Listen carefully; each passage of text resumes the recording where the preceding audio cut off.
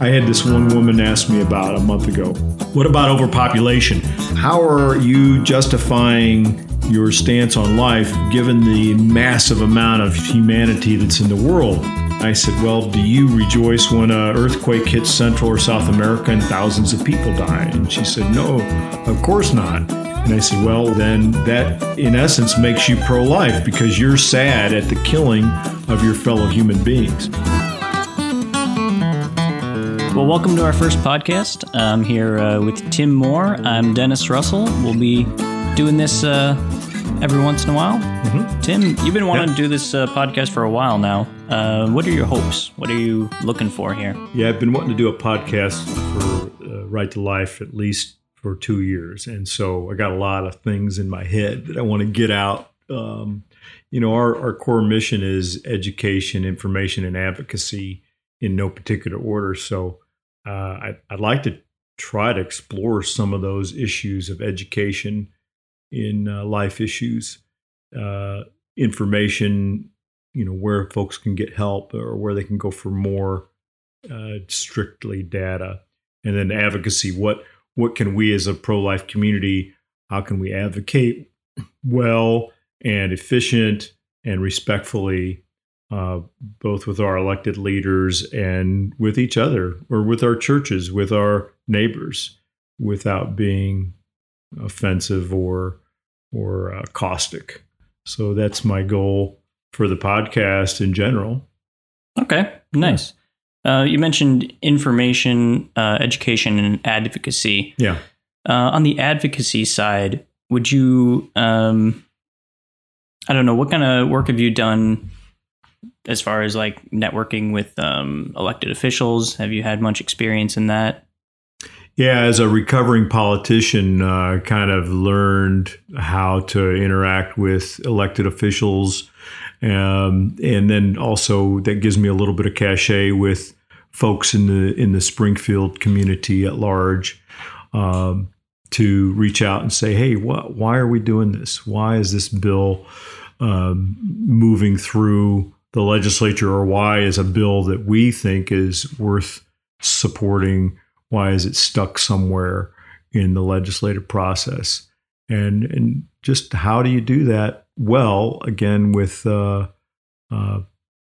some aplomb and some courteous behavior, as opposed to, grabbing the legislator by their collar and shaking them, which I know a lot of us feel like we have to do sometime, but you kind of do that in a format that is acceptable and productive.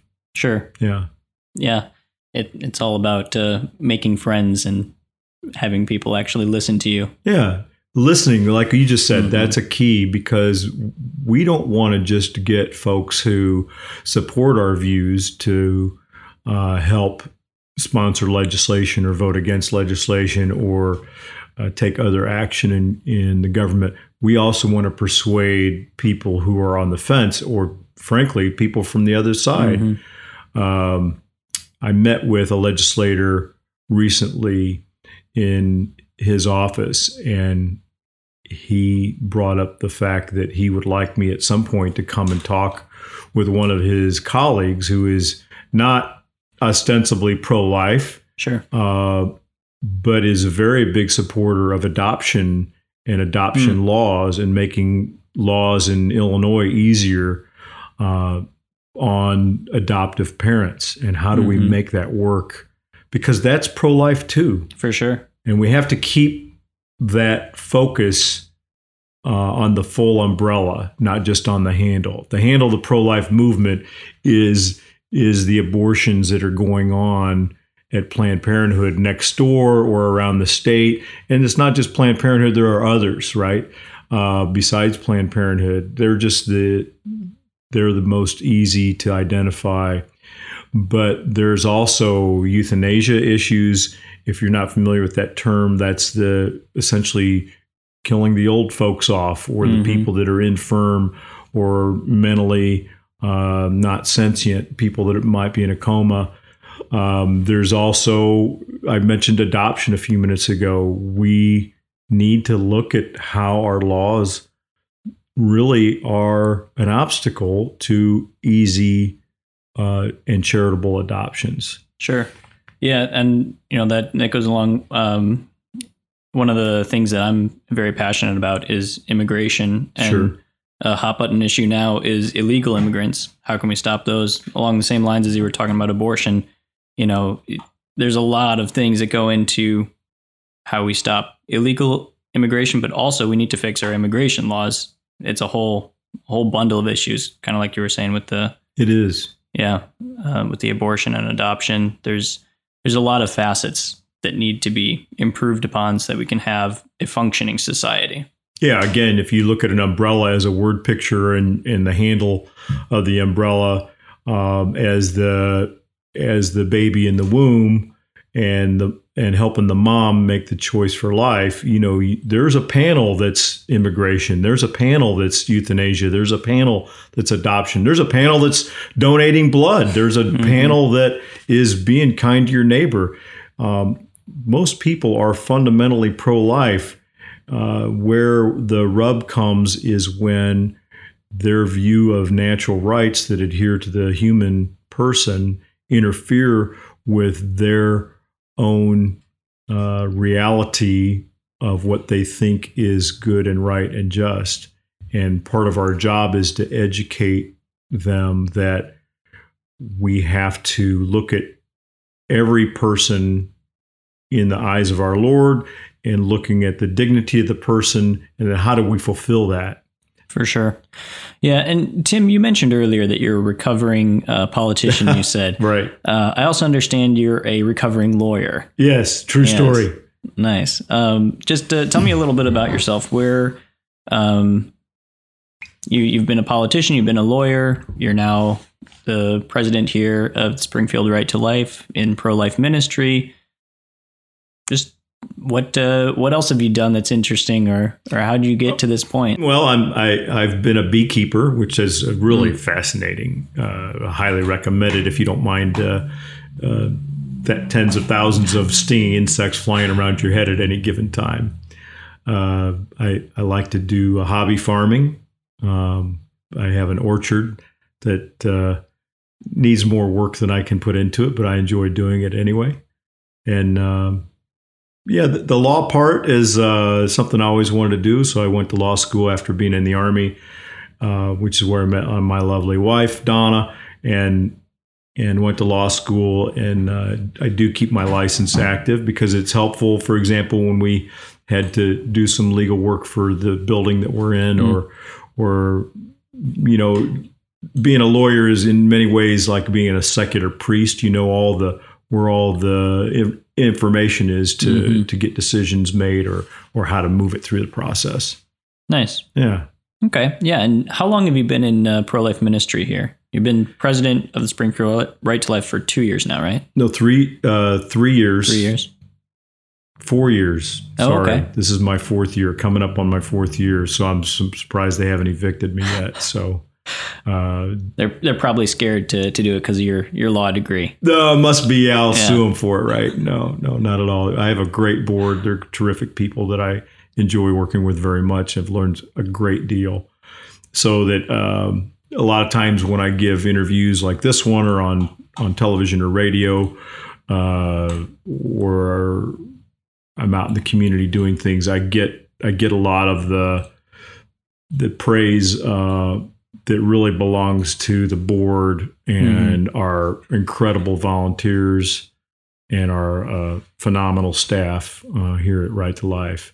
That's where that's coming from. I'm just the spear point tip, right? And my life was changed. My mind was changed on the abortion issue a couple times, going back and forth, and so. My legal training helped with that, to help me resolve the tragic, ill-conceived opinion of Roe versus Wade.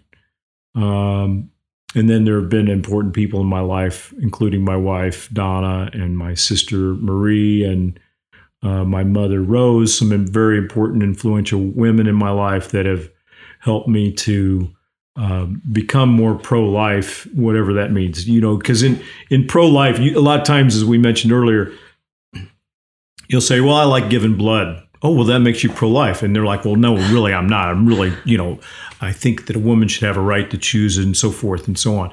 And when you remind people that the things that they do are inherently pro-life, then they start thinking about those things. Mm-hmm. And I use that example because in a way that happened with me in terms of how there wasn't just a magic moment where I said, by golly, I'm pro-life from this day forward.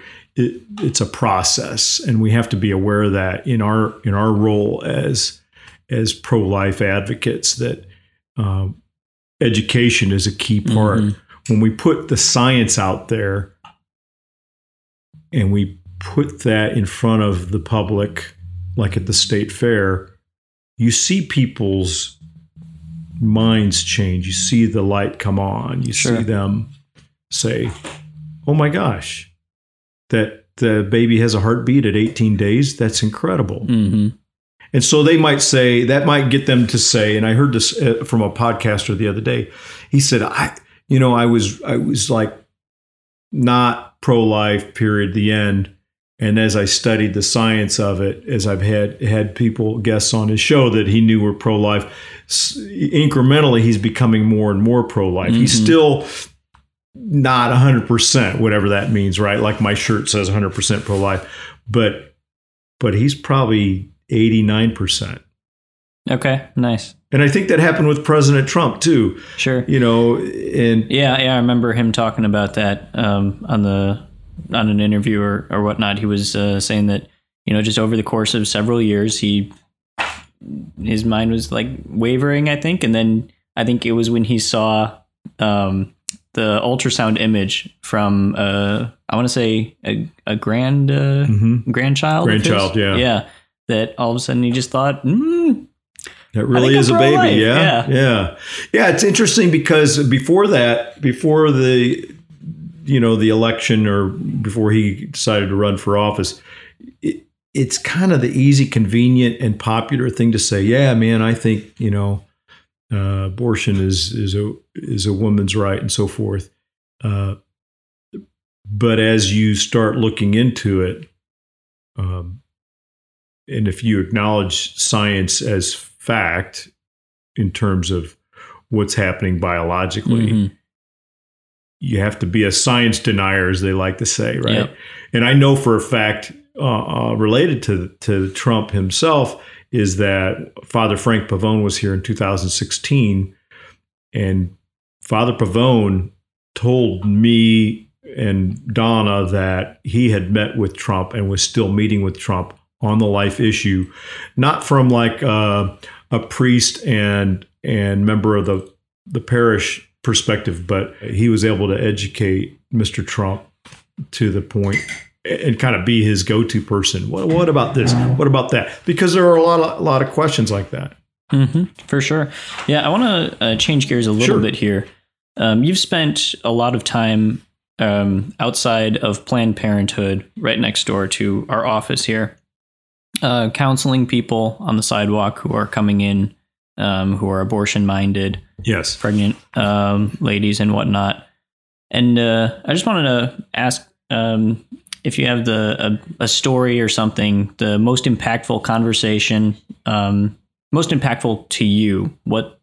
What's a story that stuck with you? Well, there's many, because a lot of times counseling is an odd term. The Supreme Court calls it sidewalk counseling, so that's the term that we use. Sure. The reality is that you have about 3 seconds to say, hey, would you like some free information? Mm-hmm. And as you know, or at least you will know more as we go through the training, there's a lot more that you can do there if that person gives you the opportunity. Mm-hmm. What I think has been most impactful is the fact that we're there at all, mm-hmm. and that when they see us, it causes them to think. In the law, you have this notion that you can't unask a question, you can't unring a bell. Mm. And if we can put a question in their mind as they're coming through the sidewalk into Planned Parenthood, then sometimes we can change that mind. So on the whole, that's a big thing. Sometimes it's hard to not be incredibly sorrowful because we know it's anecdotal, but we pretty much know who's coming in for an abortion and who's not. Mm-hmm. And when we know that and we pray for those folks, and when the numbers mount up, that gets depressing. For sure. I hate to quote Joseph Stalin, but he said that one death is a tragedy, 1 million is a statistic. Mm-hmm. And that, I think he's unfortunately right. We're at 60 million and counting abortions in America since 1973. The other thing that's been interesting about sidewalk counseling is its impact on our neighbors, the Planned Parenthood staff, sure. Their operation, how they do business.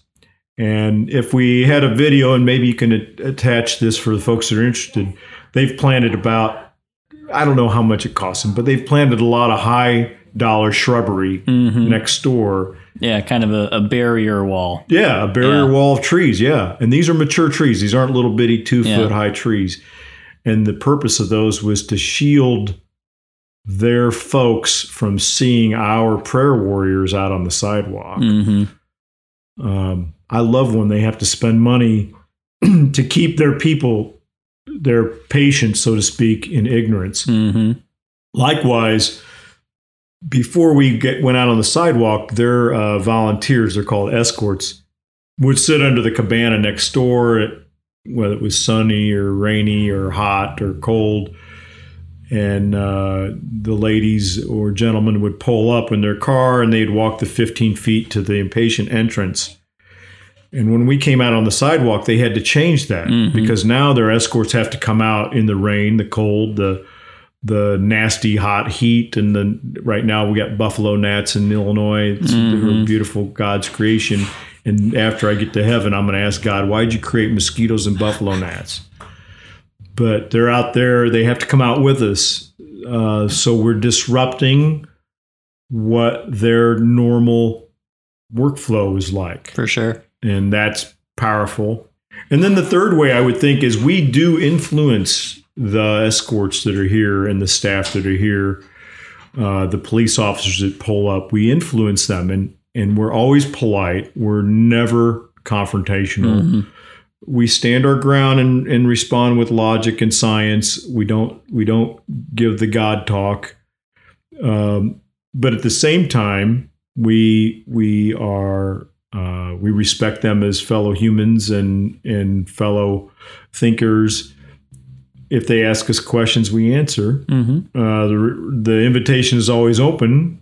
Some of our prayer warriors have engaged the escorts in good conversation. Some of it's very pleasant. Some of it is, I had this one woman ask me about a month ago,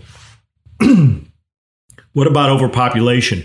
How are you justifying your stance on life given the massive amount of humanity that's in the world? Mm-hmm. And so we had a discussion. It was very interesting. And I said, well, do you rejoice when there's a tsunami that kills 50,000 people in Eastern Asia? Or do you rejoice when an earthquake hits Central or South America and thousands of people die? And she said, no, of course not. But those are natural disasters. And I said, well, likewise, then that in essence makes you pro-life because you're sad at the killing of your fellow human beings. Yeah. And so I'm on the other end of that. I want to keep these babies from dying now. And I also want to help those moms and dads, frankly, from experiencing that sorrow. Sure. Yeah. And something that just occurred to me is, with abortion, you're not solving an overpopulation issue. You're killing people, not before they come into the world, but after they've already come into the world. There's people already here. The babies, when a woman's pregnant, there's already a person there. So, there's already a person there. Yeah. So yeah, you're not stopping overpopulation. You're killing people to reduce the population. Yeah. And that is a huge difference there. It is true. And in a lot of Western countries, there's actually a negative population, in terms of repopulating the replacement level of humanity. The other thing I wanted to ask you is, you've been president of Springfield Right to Life for 4 years now, as we talked about earlier. Yeah. And what, if you had like $1 million donated to your organization, what is your dream or your vision? What would you do first with that? It's a great question. I'm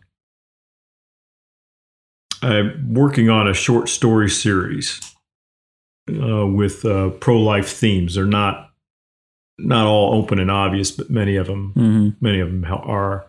And in the last story, there's a woman who becomes the director of an abortion facility. Her name is Regina, and Regina is essentially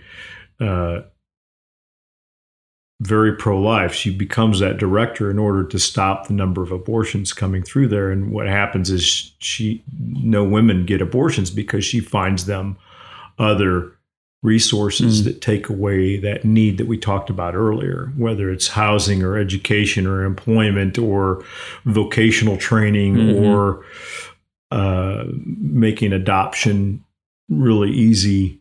Yeah. She helps empower the women so that they feel like they have a choice. Or likewise helps young couples because, we've seen people next door where there's a young man and a young woman. Just visually, they're clearly in love, and yet they're going in there to kill their child. And we know statistically is those relationships after that don't last. Just like if a couple that's married loses a child through some tragedy or another, the divorce rate amongst those people is very high. Sure. And so part of what Regina provides in this scenario is a unlimited resource for our young women and our young men to make a choice for life that is sustainable and long-term. And if you think about the man's part of the abortion issue, men have no choice. There is no pro-choice point for a young man who finds himself with his girlfriend unexpectedly pregnant, or could be his wife for that matter. He has no say in it whatsoever. So in that short story, that problem is resolved. And, that's pie in the sky, admittedly, but it is doable. In our world, we have two viewpoints of abundance. One is there's not enough. And the abortion industry and the people who are wrapped up in the right to choose to have an abortion operate from a notion of scarcity. You talked about the population issue earlier. There's not enough. Why are you putting us in a position where we have to kill our own children so that we can all eat or have a job or whatever? Our side of it is we operate from a philosophy of abundance. And from my own faith perspective, God owns the cattle on 1,000 hills. And I just want one cattle, right? So I can feed my family. Yeah, for sure. And actually, you talked about, those two differing ways of viewing the world. You've got someone who thinks of the world as, we're all competing for resources, and then someone else who thinks of the world as there are plenty of resources, and, you just need to go and claim those resources, that there's enough for everybody. And that's even applicable in economics. Very true. Yeah, that's actually the first time that I had those dual viewpoints brought to me, was thinking about it in terms of economics and starting businesses, getting funding for businesses. There are people who are looking to give their time and their money. You just need to go find them. So there's enough brilliant people on both sides of the issue that I believe wholeheartedly, if we could get together and set aside our caustic sacred cows, back to our cow theory, back to the sacred cow, if we could set that aside and say, okay, let's just set aside the premise of abortion for a moment, and let's talk about the needs of that woman or that young family. How can we resolve that either through charities or civic action or education or government programs? Right now, we spend about $500,000 a year in funding Planned Parenthood. We spend multiple millions on a national level funding Planned Parenthood. I want to say it's $400 million.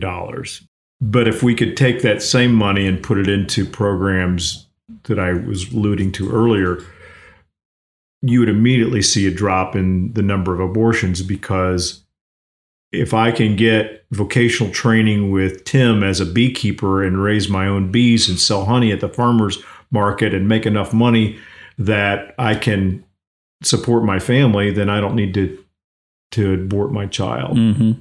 If I can make enough money to work with Dennis to learn how to become a podcaster or a marketer, I could work with Katie and learn how to become a marketer and work from home maybe, so I can be with my child. I don't have to worry about the daycare piece and so on. All of those needs can be satisfied, but we have to come at it from a viewpoint of abundance and then mentoring and trying to solve the issue instead of trying to use a Band-Aid solution or find other ways around the issue. Correct. Just solve it where there's a problem instead of trying to look elsewhere. Right. And back to my legislator friend who has the pro-abortion minded legislator who is interested in reforming adoption law. Let's go. Let's meet. Let's talk about it. Because if I can resolve that, I know immediately that the number of abortions will drop. I'm not saying that we shouldn't work towards putting laws on the books that prevent abortion. I'm saying that we have to look at the issue from a 360-degree angle. Yep. So, Tim, to wrap up here, we got this podcast that we're doing now. Yeah. What can we expect from it? What are you thinking? How often we're going to be doing it? Thinking about video? What are your hopes here? Yeah, I'm open to suggestions. So if our listeners have some ideas, we would certainly want to entertain those. I'd like to interview other pro-life leaders in the community. And when I say leaders, if you're a pro-lifer, you're a leader because you're standing out there and you're claiming your space on the sidewalk, right? My wife and I, we went through a list of people that we would like to interview. And when I say we, I mean you, Dennis, and me.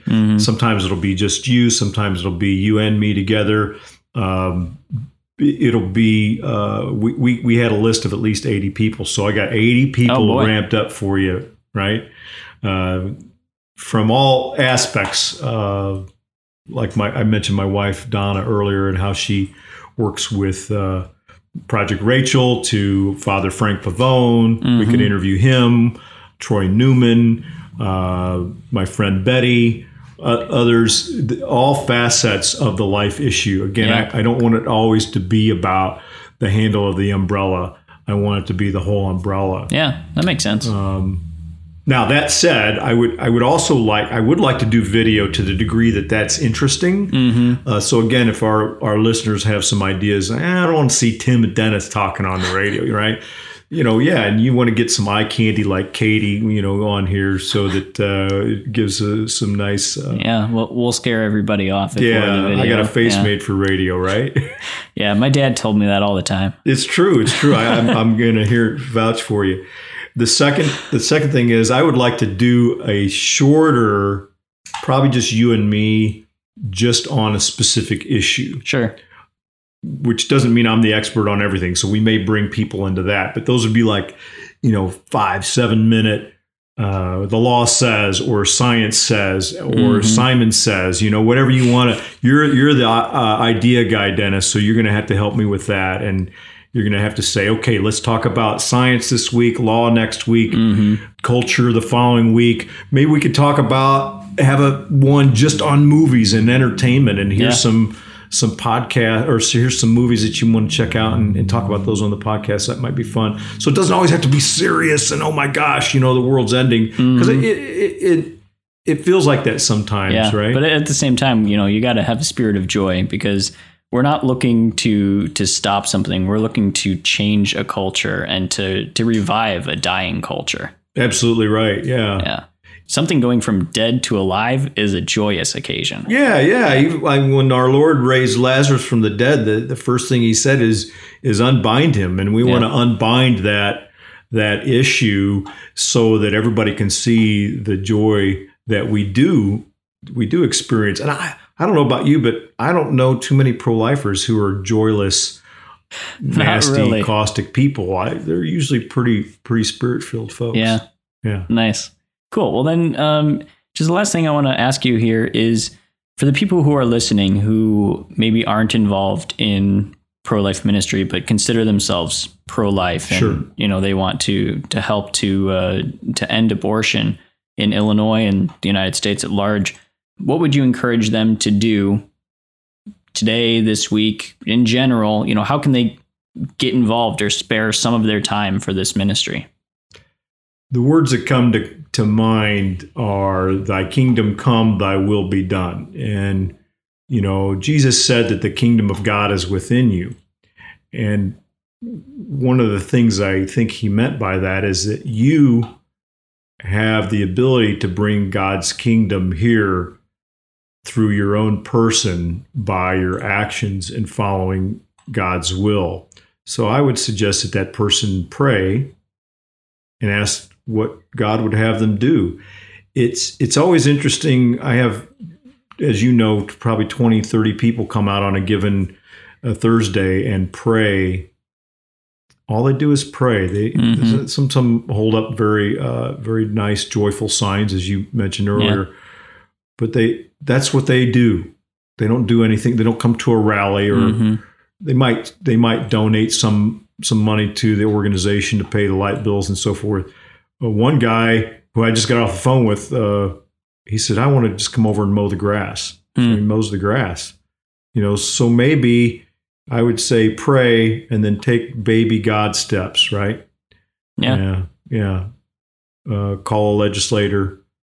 Some people like me, I have no problem calling anybody and talking to anybody about it, but not everybody has that gift. And I would, like Mother Teresa, say, you can do what I can't do, and I can do what you can't do. So maybe go talk to your pastor and say, how can I get the life message here? In our church, or go give blood. Somebody, that might be their only thing they can do. My mom's 86 years old, and she stays home and prays a lot. Nice. That's a good thing. Yeah, for sure. And just you mentioned people are out there praying at Planned Parenthood on Thursdays. Yeah. That's how I got into this position. Oh, okay. Here, okay, good. I remember I was out there, and you saw me there a couple times and approached me, asked me if I wanted to be a little bit more involved here and work at the Right to Life in Springfield. So, if someone wants, I encourage people, that's actually a really good experience. If you want to spend an hour on a Thursday praying in front of Planned Parenthood, come on out. Yeah, you're there to support the women who are in need and who are being fooled and pressured into getting an abortion there. Absolutely. Yeah, that's a good example. And maybe one of our podcasts will have to turn the tables and I'll interview you. Nice. All right. Cool. Thanks, Dennis. Yeah. Well, thanks for talking, Tim. All right.